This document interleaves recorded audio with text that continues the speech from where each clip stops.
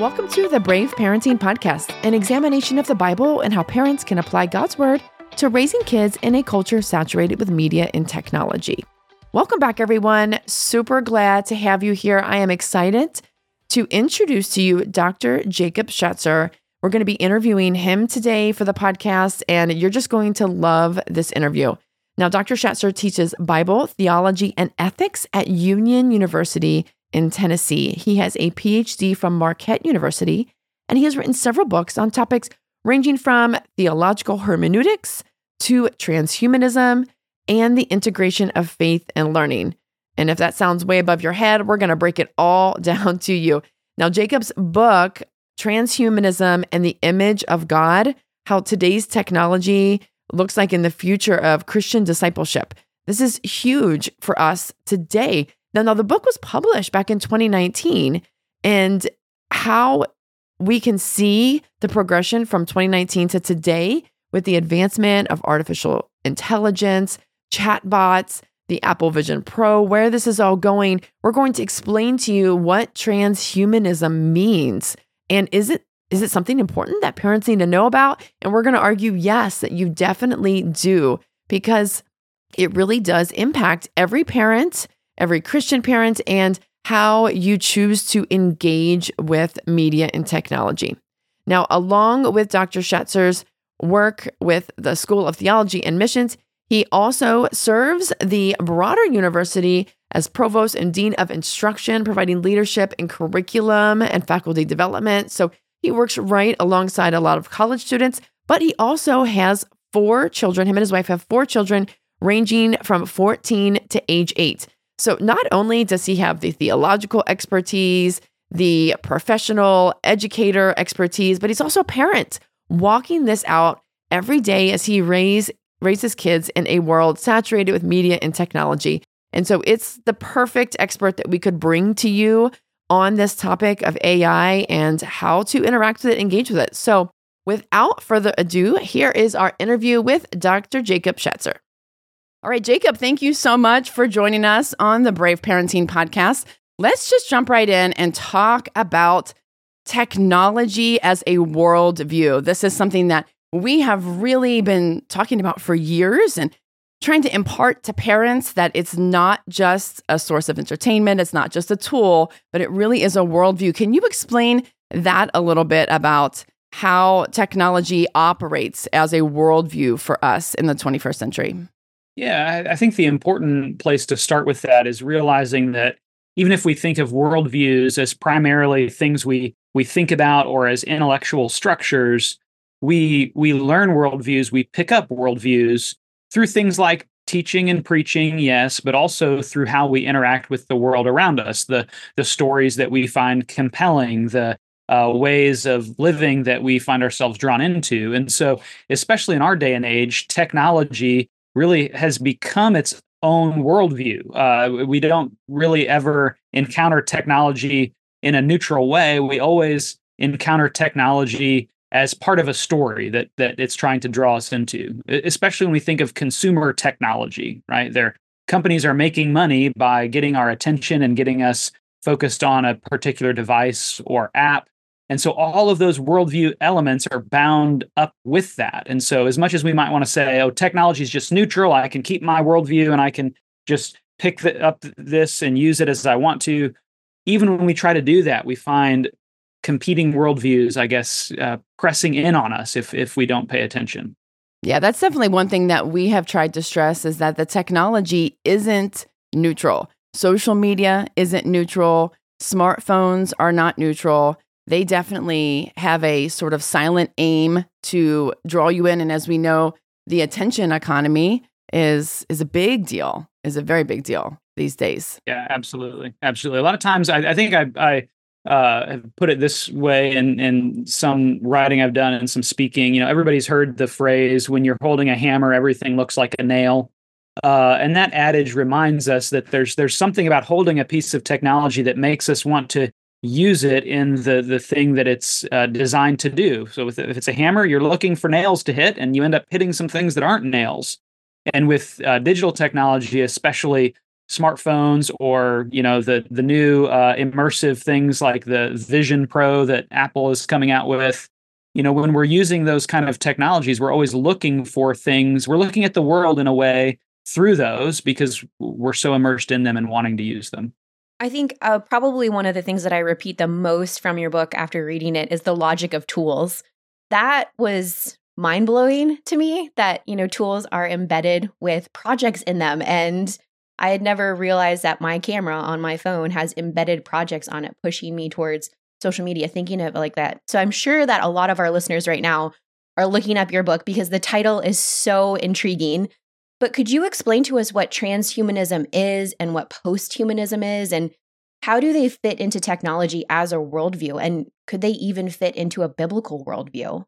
Yeah, it's a great question. So transhumanism and posthumanism are related terms. There's also a lot of variety within them, so it always takes some oversimplification to even define them. But at the heart of it, transhumanists are seeking to use everything that we have access to change whatever we can about being human, to move beyond everything that causes us problems, to arrive at what some would call a post-human state. So it's built on an evolutionary worldview. The idea is, hey, we've according to this worldview, we've been evolving for all these years. Now we finally have the chance to take the steering wheel of our own evolution, and we can use technology, we can use pharmaceuticals, we can use gene editing, we can use anything we want to change what we see as the problems with humanity, to arrive at something better, something beyond. So most Christians, when they hear that,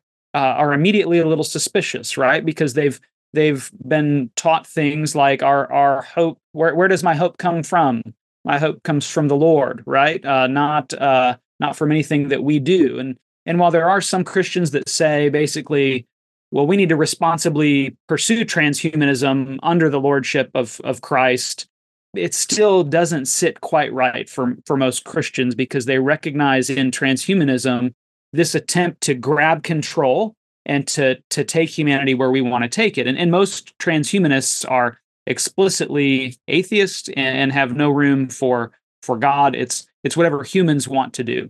So most Christians don't think they want that. And I don't think most Christians do. But the problem is many of the goals of transhumanism are very close to the goals that we find ourselves buying into when we jump into consumer technology in a way that doesn't carefully think about the worldview implications that it brings.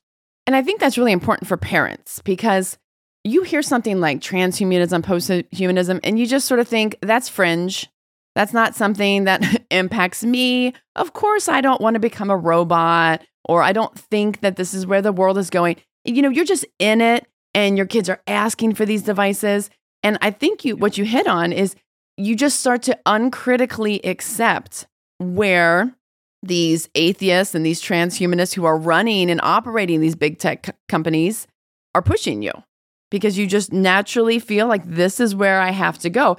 So is it something like you as a parent for kids, do you talk about, hey, this is kind of the agenda behind these big tech companies? This is the ultimate goal of where they want to go? Yeah. I think, as my children get older and use technology more, we try to have those conversations. One way that we try to have them even less formally is if we are watching a show or something, which will have commercials come up, even if you're watching on Hulu or whatever, there'll be commercials, and sometimes we'll say, what are they trying to sell you? Just making them aware that this is about selling them something. And as our oldest does have a cell phone now that has a lot of, it's with a company that allows us to have a lot of different restrictions on it and things like that. He doesn't have web browsing and things like that with it, but he basically can connect with his friends. He's homeschooled, so we want to make sure he's able to connect with his friends, and we have various restrictions on it. But we try to also tell him, hey, we don't want you to be someone who's always buried in your phone.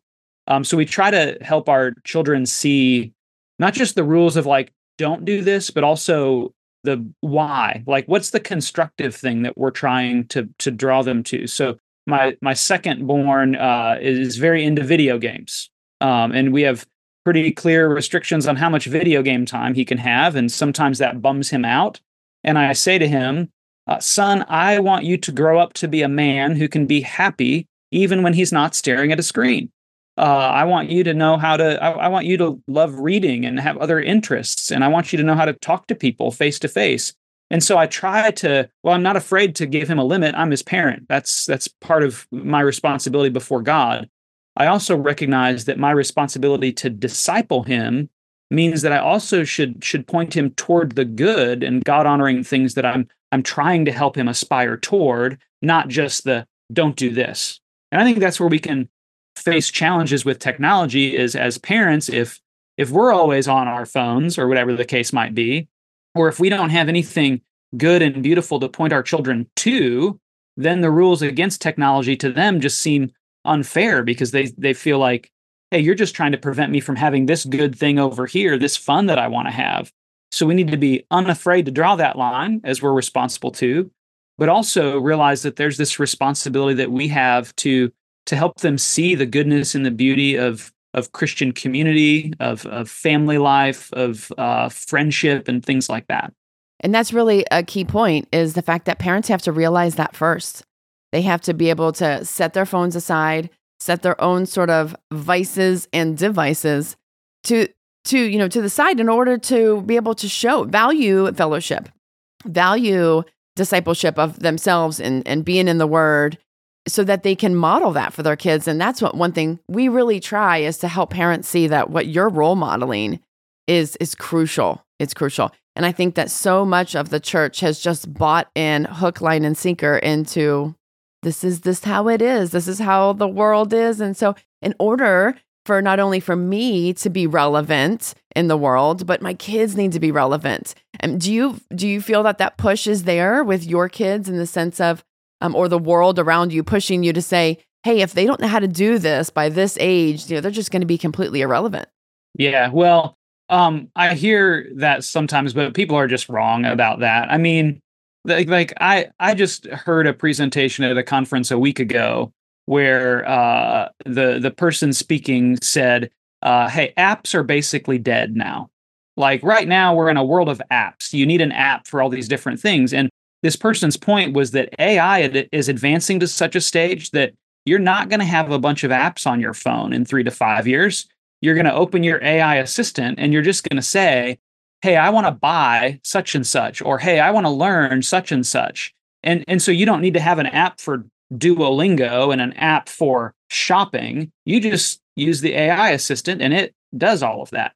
Now, that obviously opens up a whole other realm of technological engagement. But the point is, we can't anticipate what kind of technology our children are going to be interacting with in 5 to 10 years. So to say, hey, your kid's going to be far behind if they don't know how to use Facebook or they don't know, no, that's just silly, right? All of this is becoming much easier to use, if anything. And so I don't think that's what we need to be concerned about. Because we can't chart where technology is going. And so to say that our kids aren't going to be relevant because they don't know how to use cell phone. I mean, if you think about the first cell phone you had and the one you have now, they operate pretty differently, right? And so learning how to use that one wouldn't have necessarily made you any quicker to use the one you have currently. So I just think that we have these things that we just think are obviously true, but as soon as you start poking at them, you realize they're paper mache concepts and you poke holes right in them and they fall apart. Yeah, exactly. We always say the smartphone is smart because you don't have to be smart to use it. I mean, it's smart for you. Yep. Absolutely. I love there's 4 chapters in the book, Jacob, that walk the reader through transhumanistic values and kind of lead into posthumanism. Now, you start with modifying our biology, and then you work towards just basically leaving reality altogether. How do you discuss topics like morphological freedom to your children? Could you even point it out in social media or in the Hulu commercials or something? Because after I read that chapter in the book, I feel like I saw it everywhere. Like I couldn't unsee it, like after reading about morphological freedom. Yeah, well, and this is an interesting thing. When I wrote this book, over 5 years ago now, seemed like a bit more of a stretch to try to explain it. But morphological freedom is basically the idea that we should be able to do whatever we want with our bodies, change our form in whatever way that we see fit, to achieve the goals or to overcome the limitations that we have. And so the example I always go to is the example of, hey, if you want to have a robotic tail attached to your body, you should be able to have a robotic tail. Just because that's the most bizarre one to me. Apparently some people want a robotic tail, and but it's this idea that really it's you can be whatever you want to be when you grow up, applied to robotics and technology, and no conception of the good beyond what you want. And of course, as we now live in a culture that is much more aware of transgenderism and transgender surgeries now than we were even 5 years ago, you see that it's a very close logic to that as well. So it's this idea that who I truly am is who I am on the inside and who I want to be, and I can do whatever I want on the outside to match that.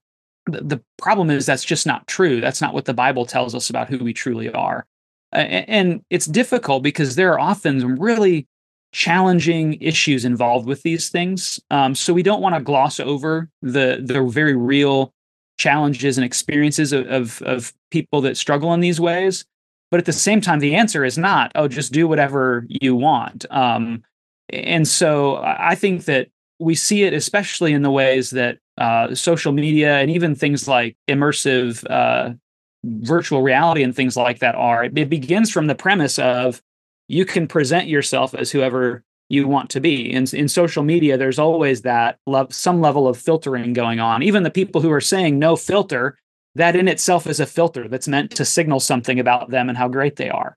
And certainly in things like older games like Second Life, where you literally you pick your body, you pick what you look like. Like all of this is just baked in as assumptions, and so helping our children see that that they're made to be who they're made to be, and God is calling them to be made into the image of Christ if they're saved.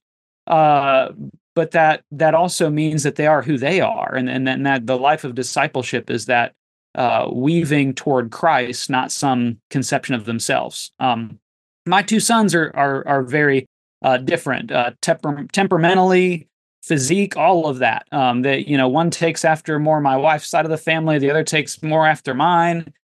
We've always joked with them that the younger one is going to be able to grow a beard a lot faster and better than the older one because of just the genes that are involved there. And so we try to kind of playfully, point out some of those sorts of things and help them to see that their bodies are a gift from God, gifts that they should steward for His service, but not just their blank slate to decide to do whatever they want with. And this is such an important topic, and it can become so easily part of your conversation when you just think about social media and where it pushes you and the ideas. I was just thinking as you were talking of simple things such as this whole tween Sephora skincare revolution that's going on, where these like 9-year-olds are spending hundreds of dollars and like 30 minutes a day, twice a day on skincare routines.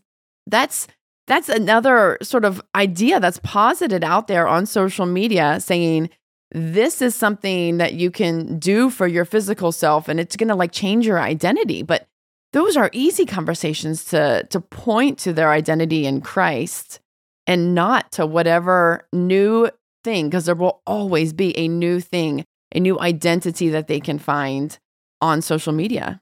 Yeah, and I think that language of identity is increasingly challenging. I mean, it's similar to the word gender. Like it's been changed to such a degree that the word is almost meaningless at this point because you don't know what people mean when they use it. Identity seems so like when you talk about someone's identity, that word covers everything from identity theft to these conceptions of the world where you can massively create your own identity based on whoever you want to, whatever category you want to fit or be. So it means so many different things to so many different people that I think that parents can fail to realize how sinister some of that is.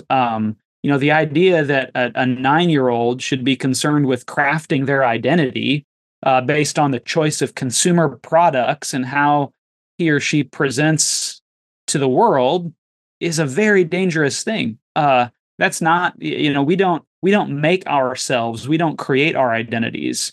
We are given our humanity as a gift from God. Our identities are a gift from God. There's something that we steward for his kingdom, not that we construct for our own purposes.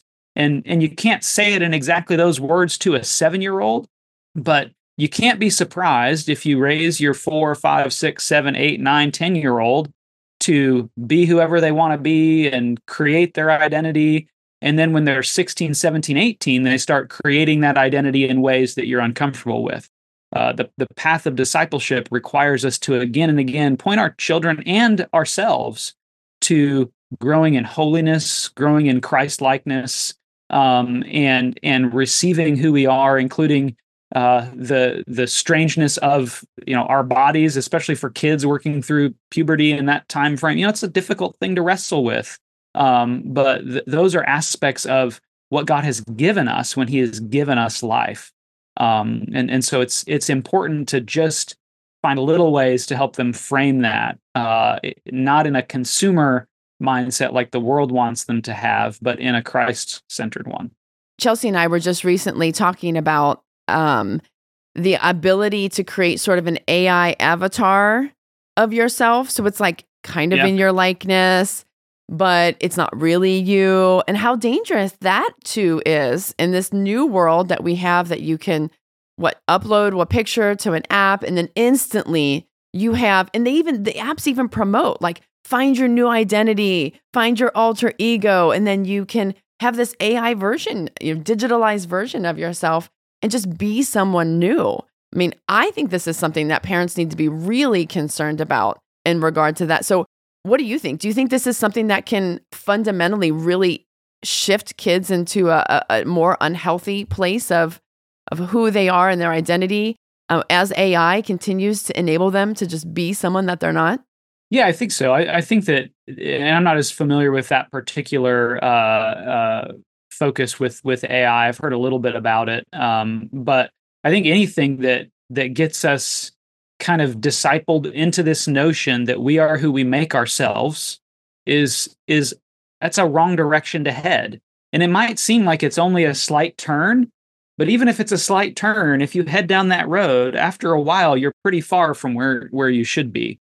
And so I think that it not only impacts how we think about ourselves, but how we think about others. So I think that one of the challenges that we're going to have with these kind of technologies is when we have young children who would rather interact with an AI companion friend than make real friends, and that's really where we start to cross over into transhumanism, because right now most of us think, well, I don't want to live eternally inside of a computer in some digital existence. But actually, we're slowly becoming more and more like that as we think, oh, I like interacting with this AI more than real people. And in fact, in some research that I've done related to Chat GPT and higher education, especially with my work at Union University, some students will say, well, hey, part of the reason I use Chat GPT is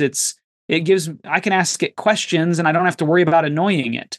The implication, of course, being sometimes when they ask real people questions, people get annoyed. And what that reminds me of is the importance of relationships and care for one another. And it's the same thing with friendships. It's easier to be friends with this AI. It's more comfortable. There's not conflict. Well, it's not real friendship, I would say, because that requires another person, and an AI isn't a person. But it's just a missed opportunity to grow. And I would say to parents, too, on a practical level, if you don't want your kids to ship you off to a nursing home and just have you friends with some AI robot in your final years, maybe don't have them be friends with AI robots in their childhood years, but help them see the importance of genuine community and person-to-person contact, because it's those kind of fringe scenarios where we're going to see this most. I mean, even one really good author on this sort of thing is Sherry Turkle. who's a sociologist at MIT. So she's worked with computer scientists and engineers her entire career. And she's done some studies on these pets they're robot pets that are used in nursing homes as companions because people don't want to spend time with people who are aging. And so there's this problem in our society that we're solving with robots that's actually a problem we need to solve with people. Yeah. Well, two things. One, we just recently did a podcast on AI robots for kids. That was one of the scariest research that I've ever done. It was really scary. I thought, please, I'm begging you, every parent listening, do not do this. Second, the relationship aspect is so huge. For research, I created an AI companion on Replica to see what that was like. Also up there as one of the creepiest things I've ever done. That he actually told me that he chatbot Howard, I named him. He accepted Jesus Christ as his Lord and Savior when he was in high school. Isn't that amazing?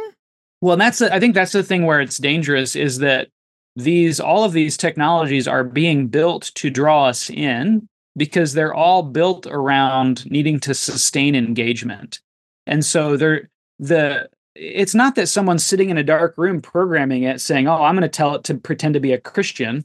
It's because in the information that we volunteer, the algorithms that are working behind the scenes to make these work are working with the goal of getting our attention and keeping our attention. And so anything that will do that, it's going to do. And so we shouldn't be surprised that these sorts of things come out because it knows enough of you to know that would be an important thing to you. And so it's trying to create something that would engage you. And that's, ultimately it's a little bit, maybe it's a form of narcissism, I think, because it's taking who we are and it's creating a companion that's going to keep us staring in ways that require it to dig into actually things about ourselves. Yeah, I would absolutely agree with it. It's almost like a created in your own image sort of mentality, I guess, behind it. I'm actually really glad that we're talking about ChatGPT. How are you guys as a family navigating ChatGPT and AI overall? Like, what kind of conversations are you having with your kids right now about this? Yeah, so our kids are young enough and they don't just like use computers for random things. Like if they need to type an assignment, they're typing, or if they need to do some research, we'll help them use the internet appropriately for that. So I'm not sure how familiar my kids are with Chat GPT. My high schooler might be a little bit. So we haven't had to yet, but I think the principles that I would not want to just give them rules, but I would want to ask them questions like, why do you feel drawn to this sort of thing? Why do you think that is? And I'm sure there are some quick answers like, oh, well, it's just interesting. Like, and that's part of it. And we shouldn't necessarily make our kids feel bad about, wow, it's interesting. It's almost magical. You type this in and then you get this out. But pressing beyond that and helping them see some of the downsides of that. Do you really want to live in a world where you don't know how to research things for yourself, but you just have to ask a robot, essentially? Do you want to live in a world like that? Do you want to be that kind of person or asking the questions, how do you know what it's telling you is true? They may have not thought about that because they just assume that it's true. It's all these kind of information literacy things that are a problem, whether it's Chat GPT or anything else on the internet. But Chat GPT is just drawing our attention a little bit more right now. What about, on the flip side, your college age students? So I'm assuming you're teaching some undergrad classes. When you see that age, how is the university that you work for handling it? And what do you see amongst your students? Yeah, so I teach at Union University in Jackson, Tennessee. So we're in West Tennessee, kind of the Mid-South. And it's a clearly faith-based institution, deeply rooted in a commitment to the gospel and to God's word. Christ-centered is one of our key values. And so one thing that we try to do as we talk about this with our students and as we articulate policy and things like that is to, on the one hand, make it really simple. Using ChatGPT or something, a generative AI, and passing it off as your own work is plagiarism. So we've clearly put that in, our policies and things like that. They need to understand that. On the other hand, there are other ways to engage with it. And we have some faculty who very much just don't want their students to engage with it because they want them to do different kind of work. There are other faculty who try to find ways to help students use that kind of a tool more critically as engaging with the information it provides and looking for errors and things like that. So there's a bit of a variety because we hire good, strong Christian faculty, and we want those faculty members to not just be stuck following rules, but to be able to use their discernment and wisdom.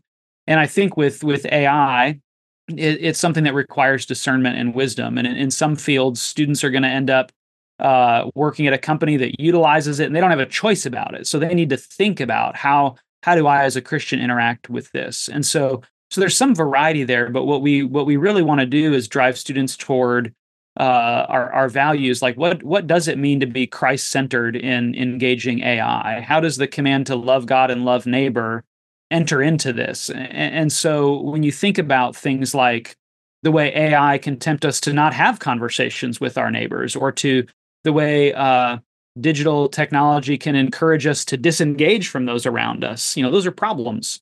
So like in my classes, on the first day you go through all the policies and stuff, and you always have like your computer and cell phone policy.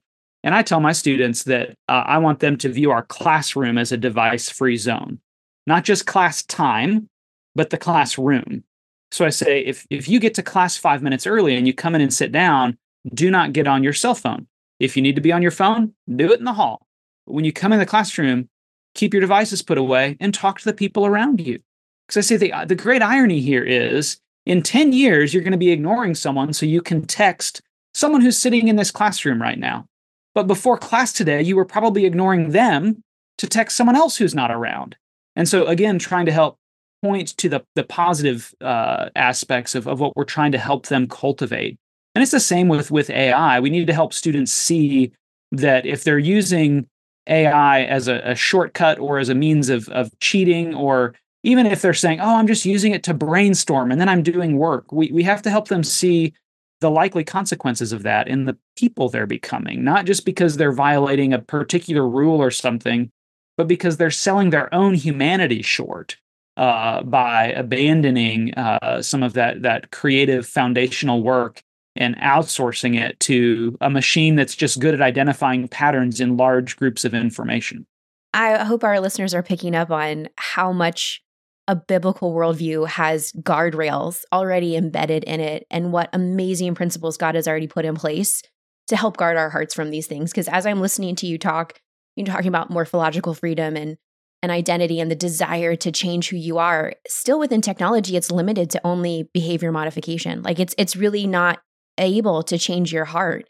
And only God can do that still. And so just the blessing that it is for Christian parents to exalt our biblical worldview and to exalt God and what he is able to do over technology, because technology is screaming at us that we can do amazing things for you. And I'm just kind of astounded right here, just thinking about it all. But I know one of the words that was repeated a lot in your book was the word control. I also ended up reading some of the books from your footnotes from your book. I ended up purchasing the Benedict option and reading, the chapter on technological man. And Kelly and I have discussed this many times on the podcast, the idea of control, and that we're all under the illusion that we are in control of technology, right? And that as Christians, we really shouldn't strive for control, but for good stewardship. So how are you and your wife modeling good stewardship over technology in your home? And how do you talk about how your hearts are inclined towards control or towards just becoming more immersed in technology? Because it is appealing. That's we can't negate that fact. Yeah. So I think the control piece, first of all, is key to me, because I think that's a way that we all see ourselves discipled by technology, if you're really honest about it. If you stop and ask the question, is it better to be more in control or less in control? Everyone is going to say more in control. I want to be more in control, more in control, more in control. That's just what our culture teaches us, and technology gives us promises to help us with that. But then when you realize that for the vast majority of Christian history, the good news has not been you're in control. The good news has always been God's in control. And we're actually really, really strange as American Christians when we're sometimes uncomfortable with God being in control. Wait, but does that mean I'm really free? Am I really in control? That's not a question anyone was asking before. The response to God is in control was always praise and worship, right? So I think just our own desire for control we should recognize is anti-gospel in many ways. As far as how my wife and I try to model that, I mean, I think that there are some simple ways, and that we try to be very careful about how we use like cell phone technology, especially. I mean, we have a place where our phones go. We try to be very good about not being servants of our phones. As I used to, like, when it makes a noise, you feel like you've got to go look at why there's a noise. And I've gotten much better at, hey, that doesn't matter. Like, it does not matter. Like, whatever that is can wait 20 minutes. Even if I'm not doing anything important, I'm trying to become less obedient to my phone's noises. Or if I am, to even say out loud, not because I need permission or something, but to say something like, oh, I know that grandma is doing this, and I wonder if that's a message from her about this. I'd better check it, right? Helping them see that the times when I am more responsive to the noise, it's not because of the noise, but it's actually because of a relational dynamic or a responsibility that I have. And so, trying to model that and talk about it too. And I think that's the key with parents is we have to do the modeling, but we also have to. It's like in high school math when your math teacher would always say, show your work. I was one of those kids that would sometimes get docked on a math question because I got the right answer, but I didn't show my work. It's the same thing for parents. You've got to get the right answer. You've got to model it, but you've also got to show your work. You can't just assume that your kids notice why you're responding when you're responding, or why you put your phone where you put your phone, or why you say things maybe like, hey, we're not going to have phones at the table. Why? You got to show your work. So I think that's the challenge. And if you build those patterns in, that helps kids see what you're doing and they can model it, but then they also understand the reality under it, because then sometimes your practices will change. Because, maybe in certain seasons you have to be more responsive to your phone. Maybe there's a big project at work that you're expecting maybe someone's going to, get back to you on. You just say that and help your children see that it's not about legalistically following certain rules. It's about a conception of the good, about love for God, love for neighbor, about responsibility to what God has called us to do, and things like that. I'm so glad that you made that point. That's one thing that we have taught for many years, is that constant talk about how your smartphone, mom and dad, is a tool. Because for kids, it's not a tool. They are not, they don't need that tool. Yes, it can communicate, but they're not communicating anything important normally. I mean, they are just friendship, and that's great, but it's also games. It's also entertainment. It's also distraction. It's also these other things. And so, but I believe, a lot of parents really do recognize that it wants you to obey it all of the time and try and control that aspect of not allowing it to take over your life. But that communication aspect of, oh, I need to answer this because this might be your brother and he might need to be picked up from school. Or, oh, I'm sorry, I'm looking at my phone right now. So-and-so just did this or whatever. And that's so, so huge to showing kids what kind of productivity and how you're using that as a tool. And I think being willing to say that you're sorry when you mess up too. Like I think afterwards saying, oh, I'm sorry, I just spent 20 minutes on my phone. I really didn't need to. And I wish that I had done this with you instead or something. Like, because that again helps keep that in front of them. And it also demonstrates to them what repentance actually looks like in the day in and the day out, which is a bonus as well. Yeah, you're affirming everything that Chelsea and I have said for the past couple of years. So I'm loving it. Good. That's true. Yeah, we call it inviting them into your repentance and just trying to apply as much of scripture as you possibly can. When you're talking about control, I'm thinking that's one of the fruits of the Spirit, self-control. Like, how does that actually apply in real life? What does it look like? Self-control. We often want world control. We want to control the world, but it's self-control. That's the fruit of the Spirit. That's a good point. Yeah, absolutely. Okay, so a section of the book that I probably annotated the most was the chapter, Is It Real? Because that's where we're going, right? With AI and all these immersive technologies and the importance of place that was emphasized in that chapter. You quoted theologian Craig Bartholomew, and he says, the embodied nature of human beings means that our placedness is always local and particular. And Samuel James from Digital Liturgies, he also echoes the same concern that says, we've become dislocated people by our technologies. Now, it is becoming easier every single day to leave our reality, even just through the scroll right now. You just scroll and you go to your Instagram feed and look at Tahiti vacations, right? Because life is hard.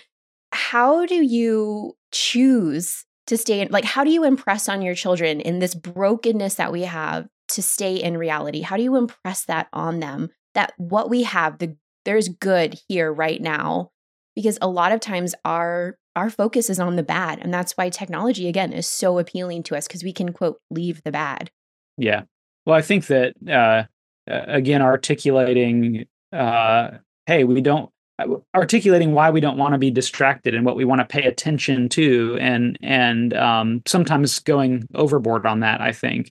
Put down your phone, or we need to put this down because we need to focus on this, or highlighting for them that, again, even painful things, like we don't want to run to some other thing to alleviate that. And so I think asking our kids, well, why do you think that you want to watch that right now when you're bored? Like, what's behind that, do you think? So I think asking those kind of questions. I think when it comes to the importance of our place, one difficulty of being a Christian in the modern world is that we know we're supposed to love our neighbor, and we don't realize it, but we're asking the same question that was asked of Jesus: who is my neighbor? And we can sometimes be tempted to think, well, everyone is our neighbor, because we're constantly hearing about, oh, there's this crisis in this part of the world, give to this, or there's this ministry who does this in this part of the world.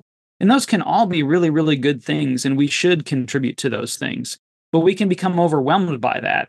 And when Jesus answers that question, he answers it in a really interesting way. I think that if you were going to boil Jesus's answer down, he, of course, tells the story of the Good Samaritan, right? And if you boil it down, the answer to who is my neighbor is whoever you happen to come across, where you are. Because there was no reason for the Samaritan to view that man as his neighbor, except that he stumbled upon him on the road. And our problem as Christians today is that we find we because of the world we live in, can find ourselves so distracted with virtual reality or digital reality, having our focus on our devices, that we're not like the Pharisee or the priest, because we notice the man and say, ooh, I'm going to cross to the other side of the road. We just don't notice them because we're stuck in our phones. And that's just as much disobedience as avoiding the man on purpose. And so I think part of what we have to help Christians realize is, to obey the command to love your neighbor, you have to notice your neighbor. And if you're training yourself to constantly, anytime there's a moment, to jet to your phone or to look at your device, you are going to miss your neighbor, which is the first step toward loving your neighbors. You've got to notice them. And so I think that is a really helpful idea that I think makes sense to people. I think when you articulate it that way, people realize, oh yeah, I do that. I've done that. I've been buried in technology, trying to control something or just get away from something, and I've abandoned something about being human. I've abandoned relationships, and I've not noticed people who need me. That's great. I love that point right there about what Jesus says. That's an excellent point of just noticing. So as we kind of wrap up, I kind of want to return back to the grand idea of your book, which is the transhumanistic worldview and movement. 5 years later, is it kind of where you thought it would be? And does it kind of like scare you where it's at? And how important is it for parents to see that movement and understand what's happening? I would say there's some things that have caused me hope, other things that I think, this is about as bad as I expected. On the bad side, I do think we see just increasing opportunities to get lost in the digital or virtual world. I mean, the Apple Vision thing that's new right now is a key piece of this, just making it seem normal to layer the virtual onto the real. Oh, what problem could there be with that? Oh, obviously this is cool. Oh, obviously it's the next big thing. So I very much expected those sorts of technologies to continue to develop. They'll be on contact lenses before too long. So there's that piece that doesn't give me hope. But since writing the book, there has just been a lot more, I think, wisdom developed within the Christian community, but also just within the world in general, that giving kids screens at young ages and letting them just bury their attention in screens is not good. When I was writing, it was like, hey, if you really ask people in the tech industry, they'll admit they don't let their kids use devices all the time. But over the last 5 years, that problem has become a little more obvious to people. So, the idea of limiting screen time and things like that is I think pretty standard. Now, people obviously have different limits and that, but I don't as often encounter parents who would say, "Oh yeah, I don't care. I let them do as much as they want." I still see a lot more kids in restaurants and in the grocery store, staring at a phone so that they don't bother their parents than I would like to see. But at least that conversation's out there, and parents, I think, are a little more aware of it. So I think that that's good, and I think that it's connected. It might seem that those aren't connected, but it's those patterns that we guide our children to set early on that fold into that story that I was talking about at the beginning. The story that technology is the solution to all of our problems. That's at root what transhumanism is saying. And even if parents don't think they want to become transhumanists, if their solution to their parenting problems is give their kid an iPad, they're making the exact same type of choice as the person who thinks the solution to my problem is I need a tail. All right? It's going to a technological solution to something that's not a technological problem. And I think that we live in a world that wants us to think that every problem is a technological problem. And soon enough, there will be a technological solution. And as Christians, we know that even as we accept God's grace and common grace through things like helpful tools, our ultimate hope does not come from Apple or Android, depending on which side you fall on that debate. But our hope comes from Jesus's promised return, which we're supposed to wait for expectantly. As I sit here and I just kind of think about our conversation, one of the things that I've heard the most come up is the idea of conversation. And God was conversational with Adam when he made mistakes. He was conversational with other people in the Bible when they made mistakes. And I think that's the one thing I'm taking away from this is I want my kids to enjoy having conversations with me. So that way they aren't inclined to turn towards ChatGPT. I want them to desire wisdom and I'm just like, that's what I'm taking away from this right now. I think what you've said is really encouraging for parents to know that, oh, wait, these aren't problems that need technological solutions. They're really problems of the heart, and just getting back to the gospel and the hope that lies in there. And it doesn't have to be through technology. I think that's great wisdom for everybody to apply. Any final advice or encouragement that you would give to parents in the throes of raising kids amidst media and technology today?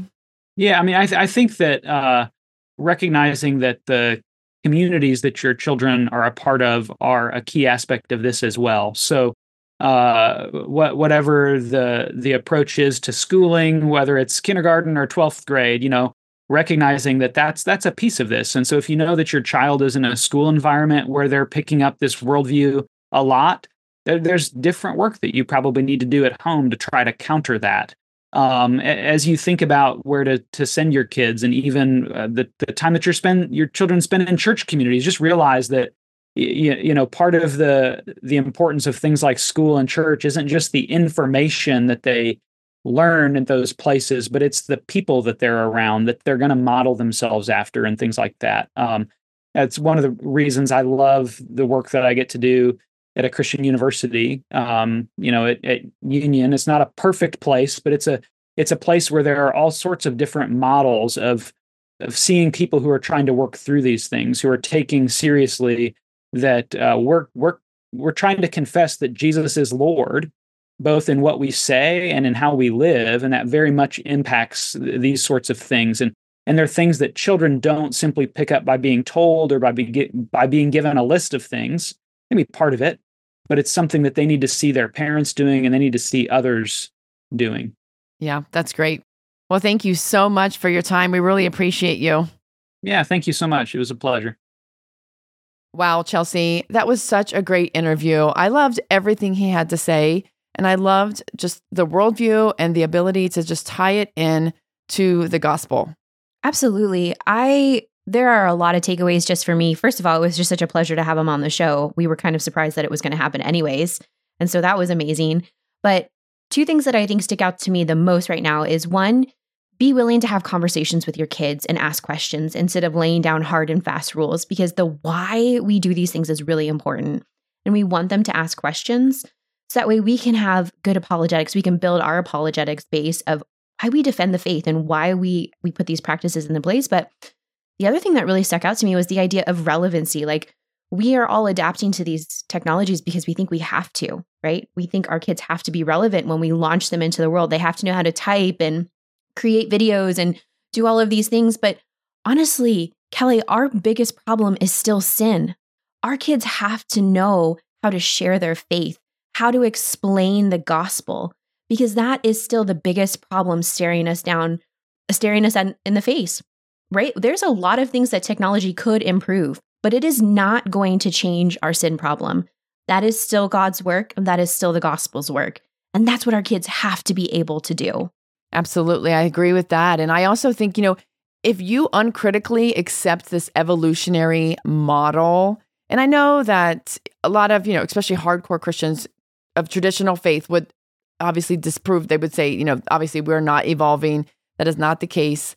But it's easy to accept that uncritically in the sense of where we were 2,000 years ago to where we are today. Some people would call that evolution. And accepting that model naturally progresses where you think we are going in the future. And I think we have to refocus our hope and fix our eyes on the sense that eternity is where we are going in the future. And as you said, the gospel and being able to share the gospel is the ultimate place of relevancy. That is what matters. We can get so distracted by thinking that having a platform matters, or that having an identity matters, or being seen matters, or having this degree or that, all of that can just matter. It feels so significant.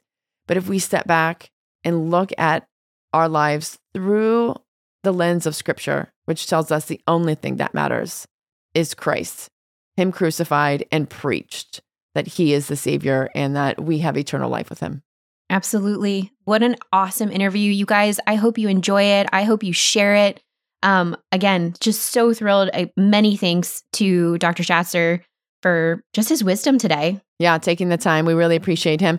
Thank you so much for tuning in. And like Chelsea said, share it with your friends. This is just a great kind of tie into everything that we've been talking about regarding artificial intelligence and just this idea of where AI will take us to this transhumanism mindset, this post-human mindset. I think it is important to know. It's important for the church to begin to engage with. Thanks so much for listening. Until next week, go and be brave.